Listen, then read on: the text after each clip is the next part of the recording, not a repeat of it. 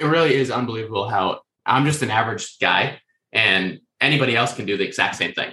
Send a couple letters out, learn how to analyze deals, lock up a deal, and then bring in partners. And that's a really good way to scale if you don't have any capital. Welcome to the Action Academy podcast. Stand back while I celebrate freedom. The show where we help you achieve financial independence with the mindsets, methods, and actionable steps from guests who've already earned their freedom. The flags of freedom fly. Choose to do what you want. What you want. With who you want. With who you want. When you want. When you want. With another episode today. Now, here's your host, Brian Lubin.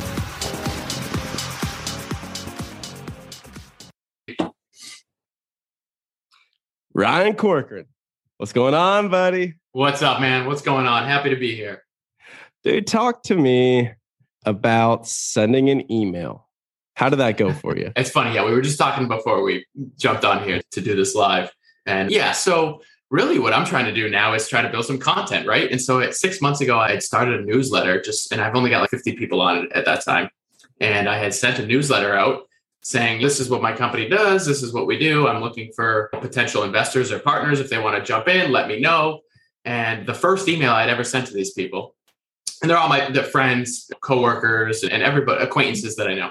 Absolutely. And I had thrown a deal out in this email, and I had a call in like literally 45 minutes. And within 2 hours, I had 250 grand already that I had just raised in literally 45 minutes. And I was mind blown. I'm like, okay, I need to take this. It doesn't necessarily have to be a newsletter per se, but from a content creation standpoint and putting content out and getting the word out of what I'm doing can take my business to that I didn't realize before that.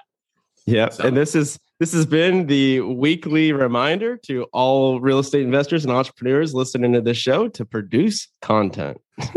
Because man, like you wouldn't have thought that. You would have thought, oh yeah, let me casually raise 250,000 from this email. You just said, I'll give it a shot. And then that's what happened. Yeah, I wasn't expecting that to happen either. It was really the purpose of creating something like that was really just to show the people in my circle what I was up to. And I was never expecting any sort of raising money or partner. Dude, I've gotten partners, money, deals, different lenders, lawyers, you name it. I've had people come into my world just from talking about what I'm doing virtually, right? Or through platforms. And I've never been one to do any social media whatsoever. And so I'm starting to ramp that up.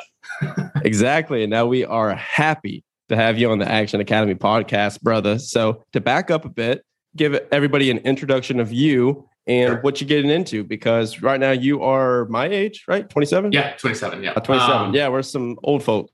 Yeah, over exactly. Here. All right. So just in a short nutshell, I am a real estate investor and I've got about a little over 150 units right now. And in about a month, I'll have a little over 200 by myself with some partners. But for the most part, I bought a duplex when I was 21, fixed it up. I sold it and walked away with this $80,000 check. And at that time, I was going to school to be a PA. And so I was going to come out making like 120 grand as a PA. And I had just made 80 grand in a flip from a duplex. So I was like, light bulb. And from there, a duplex turned into a triplex, which I ended up house hacking. So I've done pretty much every piece of real estate you can imagine, from a single family flip to a live-in flip to a house hack, small multis, large multis. And so really progressing through that has led me to commercial sized multifamily. So, the 6 unit and larger, but really the 8 to 10 units and larger. And so over the last 2 to 3 years, I've really ramped it up. And yeah, so in the last like 4 months, we've purchased about 60 units. So we're ramping it up a little bit. And then alongside that, I started a flipping company. And so we'll probably do about 15 flips this year and anywhere between 5 and 10 wholesale deals. So there we go, man. Now we're coming out the gate right there. So what caused Ryan at 21 to even dabble into a flip, even jump into real estate at all? Really, I bought it to live in it. And as I was going to live in it, and my parents were like, well, why don't you just stay home? So I ended up renting that other unit out. So I fully leased up the duplex. And then I watched, from doing some rehab on it, the appreciation go up. And I saw, okay, I could take that capital that's sitting in there and dump it into something else and keep it moving along. And so that's really what carried me through. But why I wanted to get into it in the first place was I said, I don't want to rent somewhere because I don't really want to pay for somebody else. I don't have anything at the end of the day renting. And so I started looking into my options. I had $4,000 in my bank. My parents thought I was crazy. My friends thought I was insane. Everyone thought I was a lunatic for starting that way. And I remember I borrowed 10 grand from my parents. I borrowed $100,000 from my uncle, and he held the note for me. And so I put all my money into this thing, like all $4,000 of my name into this to start, but it paid off. And so I always tell people when they're starting, just don't be afraid. You really can't be afraid. Like money is just I know we need it to live, and we live off of it. We buy food with it. But it's just an object. It's just like energy. It's just an object. Yeah, exactly. So it comes and goes, and you can pull it from anywhere. And so, yeah, I always tell people when they're starting, just do it. Just jump in. It doesn't matter how much you have in your bank account. Find a good deal. Everything else will fall into place. So the best advice that I've gotten, and I wish I could remember who to attribute it to, but there's a quote that was like, what happens to things when you chase them? What happens to animals if you chase an animal? Like the animal runs away. Yeah. So it's like if you're chasing money and that's all you're thinking about and consumed by, it's going to run from you. Yep. But if you're attracting money, it just comes to you. Right. Out of nowhere. And that's so what you're true. talking about. Yeah, it's so true. Yeah. And then Brandon Turner talks about you have different types of partners in the deal. You have the capital, you have the hustle, and you have the expertise and the knowledge. So if you don't have money right now and you're listening to this show, which there's a lot of new people that are listening to this show right now, welcome, because we're growing exponentially now. It's super fun. But if you don't have money right now, do what Ryan did and go with the hustle, and go learn, read the books, listen to the podcast, attend the webinars, do the free stuff, listen to this. Yeah. And then you can be able to have the capital later on. So I'm curious, how were you able to find that property? Because there's such a mindset shift that you had to go through a couple at the same time. You're looking for a place to live. So you just said, hey, this place is crappy. I can afford it. All right. So that was in 2018 2017. And I was able to find properties on the MLS back then. And so this is it's 125 grand duplex on the MLS in Fitchburg, Massachusetts. That property now is worth probably 350 or more. And so back then it was relatively easy to find a deal. And this is actually a good segue here because I haven't bought a property on the MLS in the last 2 years. And so back then it was just strictly MLS. I didn't know anything. I made probably 14 or 15 offers before I actually got that duplex under contract. And yeah, it was affordable. It was 125 grand. I could borrow money from family members. That wasn't all that much money. And even if I didn't have family members then, I had friends, I had teachers, I had people that I could have lent money from. And so, yeah, MLS was how I started. And I still think it's a good way to start if you're looking for house hacking options, because it's not all that difficult to find a property, let's say like a 3-family property where you live in one and you rent the other 2, and you really reduce your expenses by $1,500. But you can almost live, you may not be making money when you're living. If it's $200-300 that you're spending, or even $500 a month that you're spending for your living expense, it's better than spending $2,000 to rent in a really nice apartment somewhere. You're sacrificing that up front for financial freedom later down the road. Yeah, I got both my house hacks off of the MLS. So what I did was I did the luxury house hack to where I buy 5 bed, 4 bath houses and then just convert them to duplexes. So that's what we do. And then the cash flow on those is freaking insane. Yeah, it's awesome. Yeah. Yeah. So that it's been a fun ride. But yeah, in the beginning, you look at the MLS and you look at all of that. And then so now talk to me and walk us through your transition from the MLS to getting that first off-market deal and then seeing what was actually possible. Yeah. So off-market real estate is a whole nother world. And I say that because you don't have structure in off-market. It's just you and the seller. There's no agent walking you through everything. There's no one telling you what in the contract keeps you safe. But there's a lot of risks actually associated with off-market real estate that you need to learn as you go. But that's part of the fun. And I've been able to creatively put deals together off-market that I would have never had a chance to do that on-market. And so I'll take you through the spectrum. So I started listening to Bigger Pockets, following Brandon Turner and everybody else on there. And I saw people doing direct mail marketing. And so I'm like, all right, I can do that. I can print some letters. I got my printer. I got whatever. So I spent $200 on a printer, ink, and paper. And I bought a list on ListSource. And I started handwriting every letter, everything I could do. Yeah, my hand was falling apart. It was brutal. Man, financial independence, hand cramps. Exactly. But I ended up buying a 3-family. So I found this 3-unit. Guy called me back. I ended up living in it and then selling it 6 months later and made $100,000 in 6 months from one letter I had sent. And so I'm like, okay, that was one batch of letters that I sent. I sent 750 letters. So then I was like, all right, how can I scale that? So I started outsourcing the actual sending of the letters. I would still do the lists and I do all that kind of stuff. But so I hired a company in Lawrence, Massachusetts called Open Letter Marketing. They're fantastic if anybody wants to use them. And they're not paying me to say that. They really are fantastic. But yeah, to this point now, I blast out maybe 10,000 letters a month almost to people. And I'm pulling in 4 to 5 deals a month, whether it's a flip, a wholesale, or a buy and hold. And it's strictly multifamily property. And these deals, we're getting these under contract for 60% off MSRP or market value. Yeah. It's unbelievable. Off-market real estate has changed my life and my real estate investing game big time. So what would you say the cost is of those monthly marketing bursts? So 10,000 letters, probably what, like 5-10 grand or? Yeah. So it depends on what you choose. You can do professional letters, handwritten with a pen, like auto pen letters, or you can do postcards. The postcards are probably the cheaper end. You can get those 30 to 40 cents. But yeah, about 6 to 7 grand. Yeah, because and for people listening, at this point, everyone's been so bombarded by postcards that it's almost you need to go the handwritten kind of way now. Yeah. Is that what you've seen too?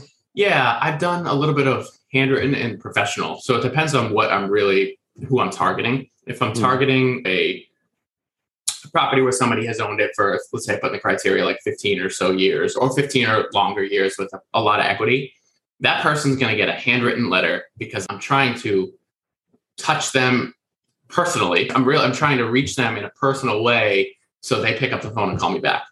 But on somebody like me, if I got a personal letter from somebody for a 20-unit multifamily property, I'd be like, all right, that's cool. But if I got a professional letter with a logo and it was like, listen, we buy properties like this, we have the ability to close in this amount of time. I've called people back like that for property. So if I'm sending it to commercial size real estate, it's much more of a professional looking letter.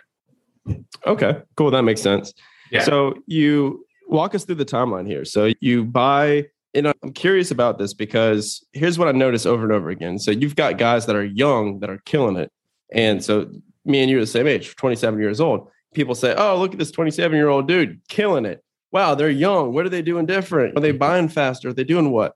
But then I see this and then I walk it backwards. I said, no, this guy's got 6 years of experience. You've got 6 years of experience. You've been buying since you were 21. My buddy, Cody Caswell, who you'll meet in GoBundance because my man Ryan here just joined GoBundance. You'll meet Cody. Cody's 25 years old and he's worth like 2.2 right now because he started when he was 18. Yeah. So it's just time horizon. So walk us through the schedule here so that we could go into the different shifts that you had to make mentally to be able to go from the single families to the duplex, triplex to the small multi, so on and so forth. Yeah. So that's a good question. And I would say the biggest thing that took me from that smaller 2-family, 3-family to the larger properties was really partners. Like I got involved. I started meeting people, as everybody does, as you start putting yourself around other people. You meet agents, you meet just everybody. You meet other investors as you're investing. And really sending letters, I met my largest partner right now, I met through a direct mail letter. I had sent a letter. His property manager called me back and said, hey, no, it's not for sale, but you should contact this guy. He's got 75 units. And at the time I was like, 75 units? Like, all right. So I called him up. Yes.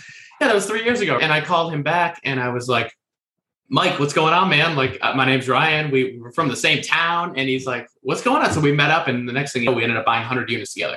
And so all from a direct mail letter. And so I'm a huge proponent on direct mail, if you can't tell, or just like really trying to promote off-market real estate. And so the progression, I started meeting people doing bigger things. And he was like, why are you doing 2 families? Like you make maybe $300-$400 a month on a 2-family. That's awesome. How about $4,000 a month in a 10 unit or a 12 unit? And it really just opened my eyes and it really just made me realize that there's really no reason for me to stick with something when something else is doing that much better. And there's no difference. It's the same amount of work to buy a duplex as it is a 12 unit. In fact, you can get more creative to buy a 12 unit than you can to buy a 2 unit. And once I realized that, I was able to start putting together deals left and right on properties I had no business buying at 25 years old. Say more on that. Why is it able to be more creative? Yeah. Okay. So number one, it's commercial lending. So it's totally different. Residential, they're looking at you as the buyer. Okay, what's your W-2 job? How much money do you make? What's your debt service coverage ratio? Everything has to fit into this box. And if it does, they say, here's what you can qualify for. In commercial, they do look at that stuff, but the majority of it is, okay, what's the asset you're buying? Does it make enough money to cover our debt from the loan? And then is there enough cash flow left over where we can say, yeah, this satisfies our criteria? And so if you can find really good off-market deals, you can have not that great of a resume and still buy a property. And then on top of that, you can start bringing in private money, hard money, equity partners. And you can start taking down deals left and right, recycling the same capital. Versus in residential, if I were to say, hey, I'm going to bring in $100,000 of private money to buy this residential property, the lender's going to be like, no, like I'm not going to qualify. Yeah. I'm not going to qualify you now because now you have another $100,000 in debt. Yeah, exactly. You have a gift. Yeah, exactly. Or a gift. Exactly. But yeah, I've just used a really mastered creative financing and combining them with off-market deals and basically built my business around that. And I love that because it's a 1-2 punch because you're beginning with your owner occupant, like house hacks, stuff like that, your MLS stuff, and you're taking advantage of low interest rates because you probably got what, like a 3-4% back in 2016. Yeah. So I got 3.75 in 2018, 2019. Just got a 2.5 right before I finished up on my last house hack. So no matter how much it annoys me, I can't sell it because that thing is a 2.5% interest rate. I'm like, come on, man. Why are you going to sell it and go to a 6, right? Commercial. Yeah, exactly. So then as soon as you go from there, the rates are a little bit higher, right? Mm-hmm. So what are you looking at for commercial rates right now? Because I know everything jumped up. To be honest, I just got a 4.75, which I still can't complain. But I want to tell the story real quick. We'll circle this back to the $250,000 that I raised from that one newsletter email. Let's go. So I had sent letters in Bristol, Rhode Island to apartment owners. And this guy had called me back. It took me about 4 months to get him to agree on a price. I ended up walking the property. It's worth $2.2 million. I did not have the down payment at that time. And I'm like, what am I going to do? Like, I have this really good deal locked up. And so at that point, I had just started sending out this newsletter. And so I sent the first newsletter out. I merged that deal that I didn't know what I was going to do with and money that I had no idea where I was going to come up with.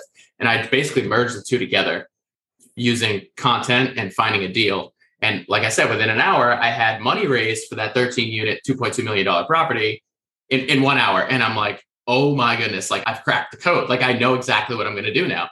And so from there, I've been able to continue to send those newsletters, continue to raise more money and buy these properties. And I'm owning a good amount of them outright by myself, or I'm bringing in equity partners from that newsletter. And it's unbelievable. It really is unbelievable how I'm just an average guy and anybody else can do the exact same thing. Send a couple letters out, learn how to analyze deals, lock up a deal, and then bring in partners. And that's a really good way to scale if you don't have any capital. Or it's really a good way to start if you don't have capital. This show is sponsored by the United States Postal Service. Dude, this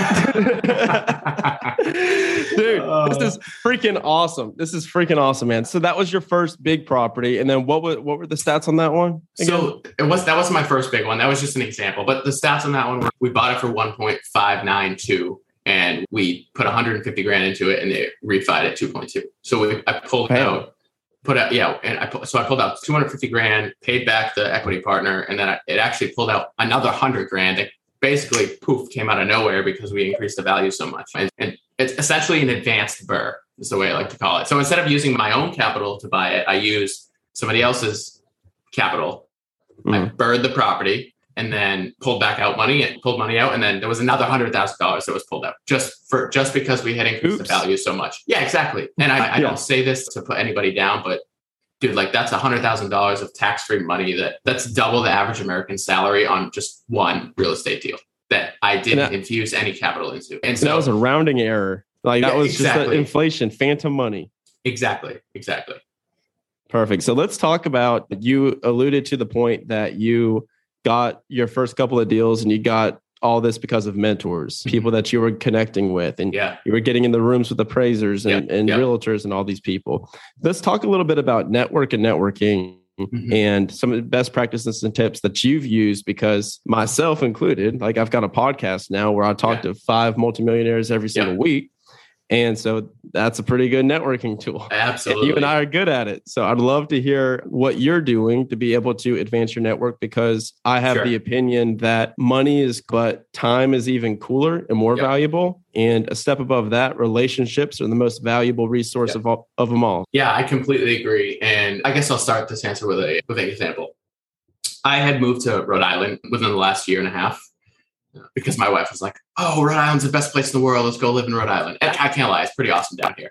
But so I moved down here and I'm like, I don't know anybody here. I don't have any connections, no agent. I don't know anybody down here. How the heck am I going to continue my business that I was running in New Hampshire, Massachusetts, down in Rhode Island?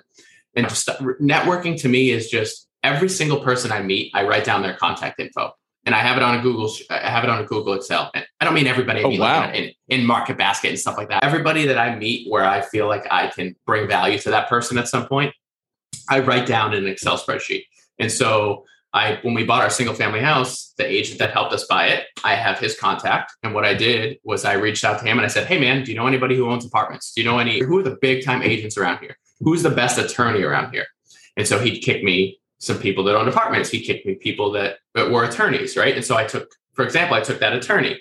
I wrote his name down. I reached out to him. I set up a meeting with him and I was like, Mike, who are the biggest agents that you see closing deals around here? And so he started kicking me people, right? So you see how you build this system.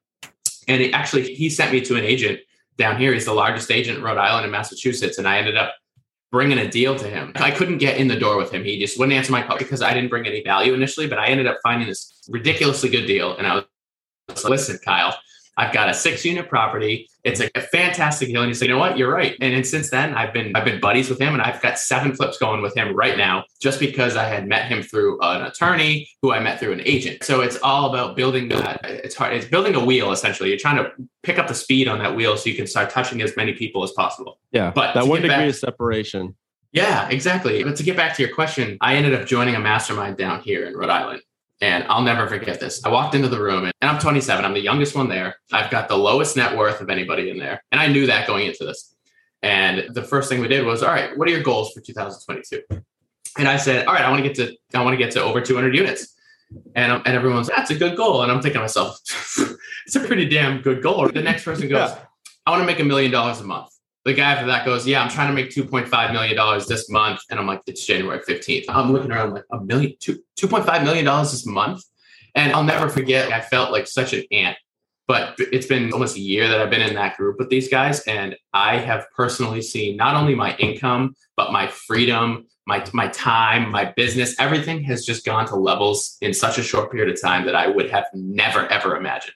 And I just joined GoBundance. Right? The point is just getting in the room with people who are doing things wildly bigger than you can ever imagine just immediately elevates you without even realizing it. And then you turn back and you look behind you and it's, okay, like a year and a half ago, I wasn't doing any of this stuff. I was still working in an ICU as a physician assistant at that time. Right? Like how the hell did I get here? And it's really amazing. It really is amazing. Getting in the room with people is likely the most important, or largely the most important thing you can do if you're trying to grow a business. And it pisses you off when you realize that they're just normal people too. It's crazy.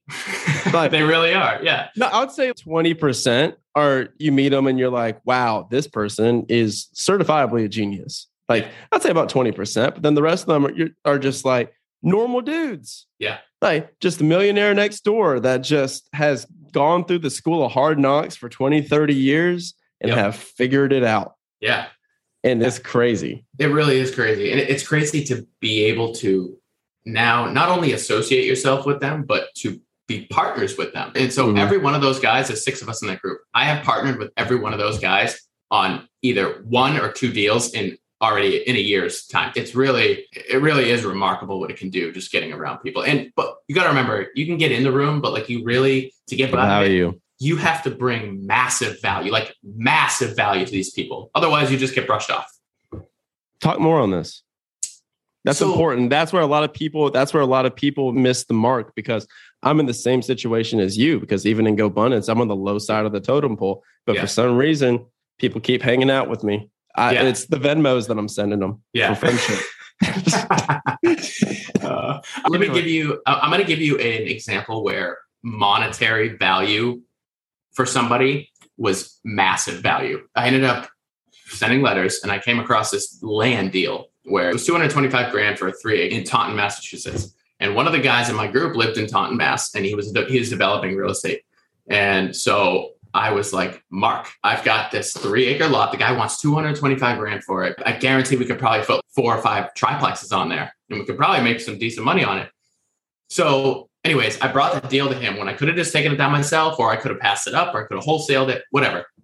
We ended up going to meet the engineer who engineered it for us. So initially when we thought we could put 4 to 5 on there, dude, they approved us for 8 triplexes on a lot for 225 grand.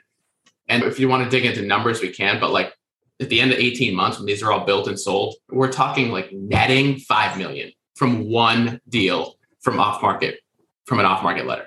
And so that is the type of value. Yeah. And so that's the type of value that I'm trying to bring these guys that I wouldn't be able to do it myself. I've never developed before. But because I was able to find a really good deal and bring this ridiculously large value deal to somebody who I know could take down the deal, we're splitting it 50-50. And now moving forward, if I ever come across a land deal, or I know anybody who has land, guess who's going to get that deal? And who's going to get 50% of it? Yeah. And so it really is. You got to bring value to these people for them to bring value back to you. And I'll circle back to those 7 flips I have going on right now with him. I didn't find any one of those deals. He started kicking me deals now. So now I don't even have to find my own flips anymore, at least for him. And it doesn't take all that much. One really good value for bringing value to somebody can leave a long impression on people. I think people need to shift more to asking that question. I think people are so caught up in asking, how can I get in touch with this person? How can I get mentorship from this person? Yeah. How can I get coaching from this person? Instead of asking the question, how can I be the most valuable version of me to attract these people? Yeah. Because to your point, like you're doing it with real estate and your deals and everything. And there was a time period where I thought that was me too, because I was like, oh, okay, I'm doing some real estate and I'm still doing real estate. I'm going to do bigger deals here shortly, jumping into the commercial space. But it's just like, for me, I thought I was going to do what you're doing. And I thought that was my path. And then I found out that there was just so much friction associated with it. That I was just like, that's just not my thing. And it's okay. Yeah. Yeah. I think it should be a universal law. It doesn't have to do with just real estate. It could be with podcasting. It could be in another business, or even just as a W-2 job. I think bringing a huge amount of value to somebody in any world does unlimited amounts of benefits for you and that other person. And exactly, it doesn't have to be just real estate. It's just what I do. I know, and that's what's so cool. That's what's so cool about it is we can take these principles and we can apply them. Like everything that you're saying, I'm pulling out things that people that are listening to this can apply no matter what they're freaking doing. Yeah. Because everything you're saying is a freaking gold mine of information and actionable stuff that people can do. And I'm over here telling them, I'm like, hey, look, like Ryan's freaking killing it. Brian's over here. And I'm like, hey, I didn't want to go that route. So now I've created a podcast that I can have people on, and this is massively valuable to people. So there are an infinite amount of ways to provide value. You just have to ask yourself. And another thing of that you did that from your story that was super interesting is you knew specifically who needed what specific value. You didn't just say, hey, who wants a land deal? You said, no, that guy wants a land deal. Talk a little bit more about that, because the more specific you get with the value that you provide, the more impact it has. Talk a little bit more about that. Yeah, I think that's very important. And I think there's a guy down here who's a big time wholesaler. And so he's got this massive buyers list, and he kicks these properties out to 5,000 people. And I'm not even joking, it's 5,000 people. And he's moving like 100 plus properties a year. And I think it's fantastic. I'm not a wholesaler at heart. And so I don't want to be building this massive buyers list to kick people. But so what I do is, like I said, everybody I meet who I think I can bring value to at some point, I put them in a sheet and I have their number, their email, and then I write a little blurb next to it. Like, okay, like what likes land, real estate, or is a large agent in this specific area, or is an attorney who deals with probate. And so when I come across that specific deal, because I'm continuously bombarding people with off-market real estate, every day I come across something new that I haven't seen before. I've built this list where I have somebody that I can bring that to. And it's huge because you, as one person, you can't be a profession at everything. You cannot be a perfectionist at everything. You can't master everything. Like you can't be a master developer, a flipper, a single family rental, a short term. Yep. You can't do it all. You'll never be that good. You'll never be like elite at that one thing. But you can get really good at bringing elite players who do that specific thing and partner with them or bring deals to those people. And now all of a sudden you're leveraging this elite person and you're now the elite one in it, right? You don't have to know everything you're doing, but you're leveraging somebody who does. And yeah, dude, it's powerful. It's amazing, man. My life has completely changed when I realized that I don't have to be good at everything. Like I don't have to be good at almost anything. I have to be good at one thing. And for me, it's just finding deals. Mic drop moment. Mic drop moment. You hear that, people? Like and subscribe to the show. Mic drop moment for Mr. Corcoran. Oh my God. Yes. You have to be elite at one thing. Dude, I just had the pleasure of having a billionaire guest, right? Jeff Hoffman. Yeah, founder of Priceline. Yep. He said it's called serial entrepreneur, not parallel entrepreneur. Yeah. Because everybody sees these millionaires and you go on Twitter and you people saying, oh, millionaires have 7 streams of income. That's the status quo. But like, did they build all of those together one Friday night? Nope. No. In fact, what was I just watching? I was watching something from Millet. He posted, it was like a little clip. And it was like, he said something like, a lot of people think millionaires have all these streams of income coming in. And they do at some point, but none of them became a millionaire doing 7 at once. They became a millionaire from mastering one thing. And once they mastered that one thing, then they can start branching out and increasing their streams of income.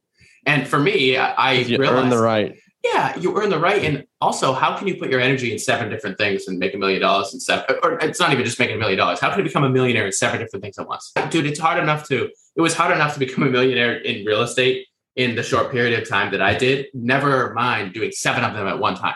Different fields. Like, is it possible? I don't know how someone could possibly start that way. And I think I saw the clip that you were talking about. And isn't that the same clip where Ed goes, if I'm competing in business, I will love the guy that's doing 7 things at one time because I will decimate you. I could blow him away. Exactly. Yeah, this is because if you try to dabble in Airbnb, like over here when you're doing multifamily and all this other stuff, you just try to dabble in Airbnb. I'm gonna take the deal from you. Yeah, because that's my. You know what? It's so funny you said that because let me just real quick. I won't go on a tangent here, but I had this deal in Maui that I had. Long story, came from a letter. And I wasn't even sending letters to people in Maui. It's deal, whatever. Through a bunch of hoops, I ended up with this condo in Maui for $450,000, and all the other ones are like $600,000. And so I remember I messaged David Green. I messaged a few people who I knew would be interested in it, and I'm thinking to myself, like, why don't I just take this down? I've never done short-term rentals before, and so I'm doing the work to do this, and I'm like, I hate this. I hate it. Okay, first of all, my time zone is different. Like, I got to find a manager out there. I hate this. And so I brought the deal to, his name's Mike Neubauer. He lives in Maui. I'm like, dude, you own a bunch of short-term rentals here. Can you just take this deal? It's a really good deal. Just take it. And since then, we've been such good buddies that he's like, dude, I'm so thankful you brought me this deal. But the point here is that if I were to go do that, I would really be overextending what I would, not necessarily comfort, not even comfort. That's not my thing. My thing is multifamily. I would have failed at. I probably would have failed at that, or I would have been stuck with this condo that I wouldn't be paying attention to. And the summary of the story is that you really need to, before you start building all these other bridges, you have to continue to master that one until it's running on autopilot and you're not even around. Then if you want to go dabble in a short-term rental in Maui and you live in Massachusetts or Rhode Island, go for it. Yeah, because then you're just playing with fun money. Correct. It's like Brandon Turner talks about where you got Success Island out there and you have the mainland and you have to build that bridge. But a lot of the times people keep going backwards, putting the car in reverse, driving back and create another bridge, then another bridge. So they don't actually have something that connects to the end destination. Exactly. Yeah, they have a bunch of unbuilt bridges. Yeah, exactly. So your bridge is multifamily. So what is next for you? So you're talking about the triplex units that are going to be going up. When's the time frame for that? Because that's going to be juicy. Yeah, so those should be done by the end of 2023. But so for me, it was build this bridge of long-term rentals. So I bought 150 long-term rental units with some by myself, some with partners. But then I realized, okay, I'm not making a lot of money from them. Okay, rentals are awesome. Don't get me wrong. They make money. It's unrealistic to say I'm going to buy 100 units and live off the 100 units. In my opinion, it's unrealistic. And maybe you can. If you can, I'm jealous to figure out how you can actually do that. Not leverage. You can't leverage. No. If you're leveraged, like it's peanuts. And like I'm in it too, to where your cash flow, like my house is cash flow like crazy, but then you have the roof go out, you have the water heater go out, you have a tree fall in the backyard. And it kills your year in income. Just one roof, like a $25,000 roof, or so, it kills your entire cash flow. So I looked at my portfolio and I said, all right, well, this is awesome. Like my net worth went from like negative to skyrocketing really quickly for me. And I was like, that's awesome. But I'm not making like money. It's not all about money. But for me, once you start seeing a little bit of money coming in, I'm just not sad. Dude, I'm crazy. I'm just not satisfied. I want more. Like I said, I get around these people making $1 million a month, making $2.5 million a month. Like I got to step my game up. And so then once that bridge was built, and I have that on autopilot, I got a manager. And if I find a deal, I just throw it into that autopilot thing, and then we buy the property, and it's all set. The next thing I've been doing is flipping multifamily property. So I'll buy these 5 or 6 unit properties that are below rents. I'll go in there and I'll increase all the rents up. I'll do a little TLC. And then I'll post it right back on the market and I'll flip it. And dude, the things I'm making 100, 150 grand a flip. And so that's like the next bridge that I've been building. So instead of keeping every single one of them, I've been either wholesaling them or flipping them. And what's your criteria to keep it as opposed to flip? Okay. So if it's a deal where I say, I cannot pass this up. And I don't really have it's not necessarily a number. You don't have a buy box. Yeah. Yeah, the buy box would be if I can burr completely all my money out of this, I'm just going to keep it. Because at that point, I have $0 in the deal and it's making me money. Yeah, it doesn't matter. But if it's not quite, I'll give you an example. I found a 10-unit deal in Woonsocket, Rhode Island. And I typically would have bought this deal, but I wasn't going to be able to pull out all of my money. And so, I don't really know what's going on with the market. It was a really good deal. And so I brought it to a guy who I knew would buy this property for 800 grand. And I had locked it up for 775. And I said, listen, man, I'll sign the contract to you for 800. He's still getting 80K per unit, which is a killer deal. It should be 110. And he's, dude, this is awesome. Thank you so much for bringing me this deal. I'm like, absolutely, man. He makes money. I make money and I move on. And so, yeah, that's just an example of a flip that I would do. Yeah, sure. So I've got one more question, but before I get into that, I'm curious just personally. So have you, because you're surrounding yourself with people that are so substantially further than you, and I do that too. So everyone that I hang out with and I talk to is just, oh yeah, I'm making $1 million passive or making $600,000 a month or something like that. Yeah. I'm just like, oh, cool, casual. That's normal now for me. Yeah. Dude, do you is it hard for you to sometimes remember that we're actually doing pretty good too?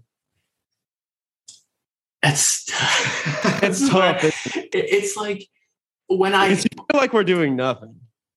So I look at myself as like this medium, right? And so I'm floating in this medium, and I have people that are, at least income wise, are below, and then I have people that are above me, and I keep floating in this medium where I would meet these people making a certain amount of money and living the life I wanted to live.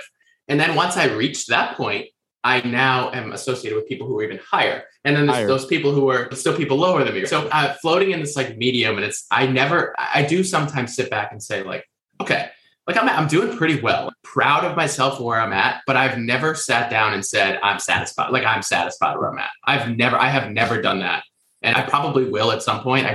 I'm always in growth mode, and I'm always just trying to move on to the next. How can I build this business? Who can I hire to do this? And I'm always trying to better myself. And I enjoy that. I genuinely do. It doesn't really bring me down to say that I'm never satisfied. I am. I love, you know what, man?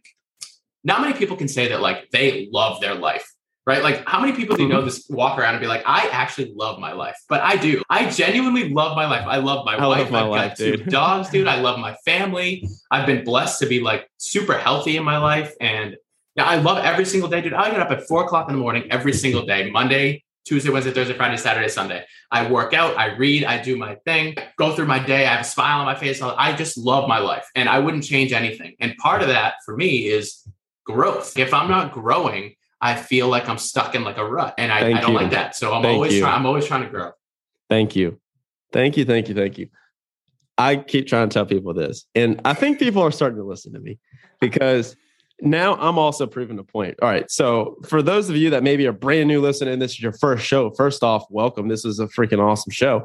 But I'm literally filming this. This is the first international episode of the Action Academy podcast. We are filming this in Hania, Crete, which is an island in the Mediterranean. I was going to say, dude, I don't even know where that is. South of Greece. It is the largest island in Greece. And I am down here. Like I went and walked down to the ocean. I grabbed a euro right before this interview. I walked back up to my apartment. And now we're doing this show. And I'm like, I can't imagine not doing this show. Yeah. They're like, people are heading to the beach and they're laying on the beach and they're drinking beer. I'm like, it's Monday. It's time to work. I'm out here because this is my best life and it's my best environment. But I get fired up from progress and goals and success and moving towards an end destination. And like doing this is what freaking fires me up, dude. And I always tell people, I'm like, yeah, go for it. Oh, no, go ahead. Sorry, I didn't mean to cut you off. Go ahead. Dude, I tell people, if you have the economic prowess to hit financial freedom, and if you're that person, you're that guy or that girl that has the ability to hit that, and you have the discipline to hit that, you're not the type of person that's satisfied just laying on a beach. Nope. No. And so what were you saying? If you get to that point, I don't know one single person that has reached financial freedom and has just sat down and I'm done.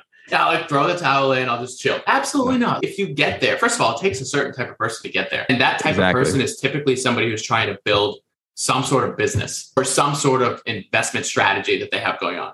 And that never stops. You get hooked and you get addicted to, it's not the money you get addicted to.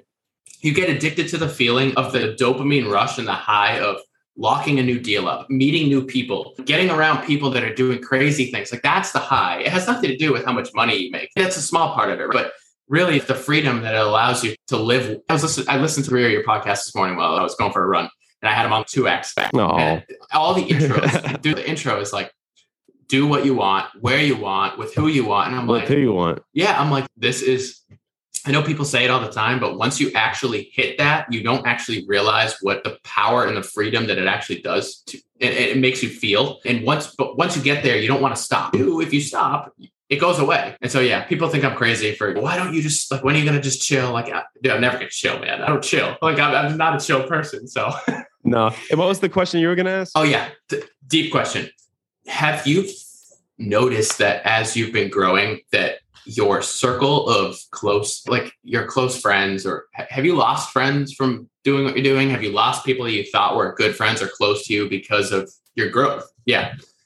Yeah, absolutely. So a great analogy that I've heard about this is something that I struggled with, man, before a lot. Like people don't talk about it. Podcasts don't really talk about it too much, but my friend has an analogy that I thought was the best analogy for this. And he goes, so you picture your life and you're driving like a minivan down the road. He goes, and you got a 6-seater minivan. He goes, you don't just toss your people out your minivan. So don't just toss your people out the van onto the side of the road while you're driving. He goes, because they've been with you since the ride. Like they've been with you since you bought the van, but that doesn't mean they need to sit front seat. Right. Yeah. Like they can sit in the back. So, yeah. So it's like, it doesn't mean that we love them any less. It doesn't mean that we don't value the friendship, but when you're allocating, it's just a matter of allocation of time. And when you're allocating your time has to be around people that are either where you're at right now, that are from an accountability. Because after this, I'm hopping off in 6 minutes. I'm going to my accountability, my GoPod call, which you're about to experience here shortly. Yeah. And then after that, you're talking to people that are above you, where you want to be. Yeah. And if you're not on that level and you're not talking that language or matching that energy, you're just not going to get the time. Yeah. Yeah, I agree. And I only ask that question because I've noticed that quite frequently. Every level up I go, people come and go. People come and then I just keep leveling up, and not everybody levels up with you. And if you get stuck in a level where you do not want to be, it's hard to get out of that. It's hard. It's try not to be selfish. But at the same time, if you are not happy where you are, everybody around you is not going to be happy. So you need to prioritize your happiness. And once you get to that point, then everybody else is around you is happy because you're happy. You're the life of the party. You're smiling. But if you're not, you start bringing other people down. Yeah, exactly. Yeah, when I first in the beginning, so you're in the stage, like you're ahead of me, but I'm in the stage where it's like a couple years deep, like 4 years deep, you're 7 years deep. So it's just like in the beginning, everyone shit talks you so much. And like in the beginning, which is when you need the most support. Yeah. Everyone, dude, my family told me that buying a house hack was the worst idea, that I was going to go bankrupt. I was living in an apartment, a high-rise apartment by the Brave Stadium in Atlanta, Smyrna, Georgia. And my roommate at the time, he's my best friend since college.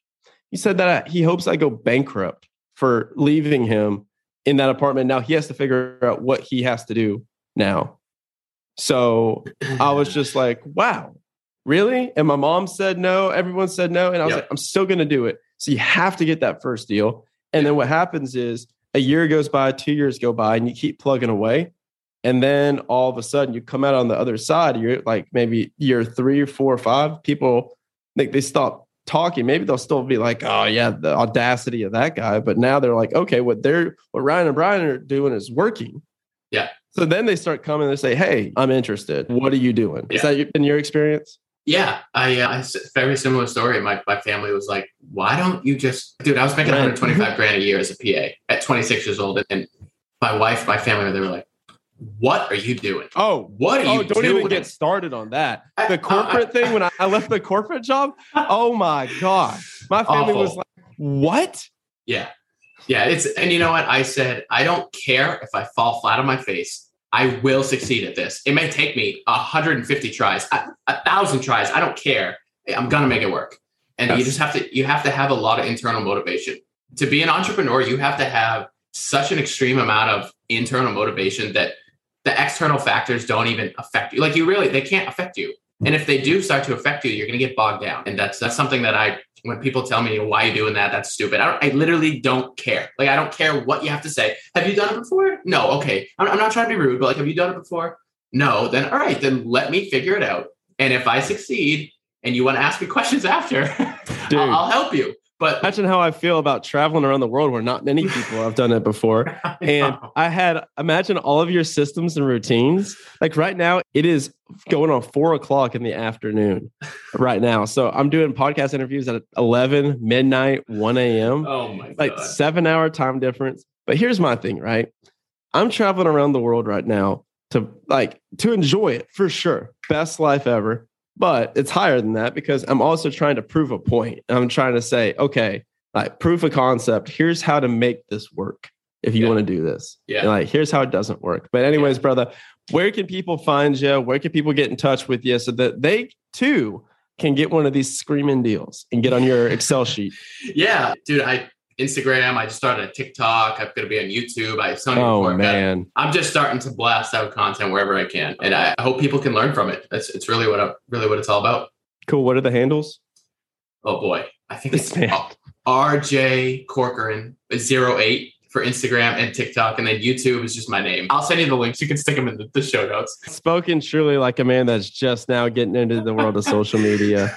But remember, ladies and gentlemen, this man sent out an email, raised $250,000 with this level of social media knowledge. You can too. Exactly. I love this. This has been awesome, man. I really appreciate it. Appreciate it, buddy. This has been Brian and Ryan signing off with the Action Academy podcast. And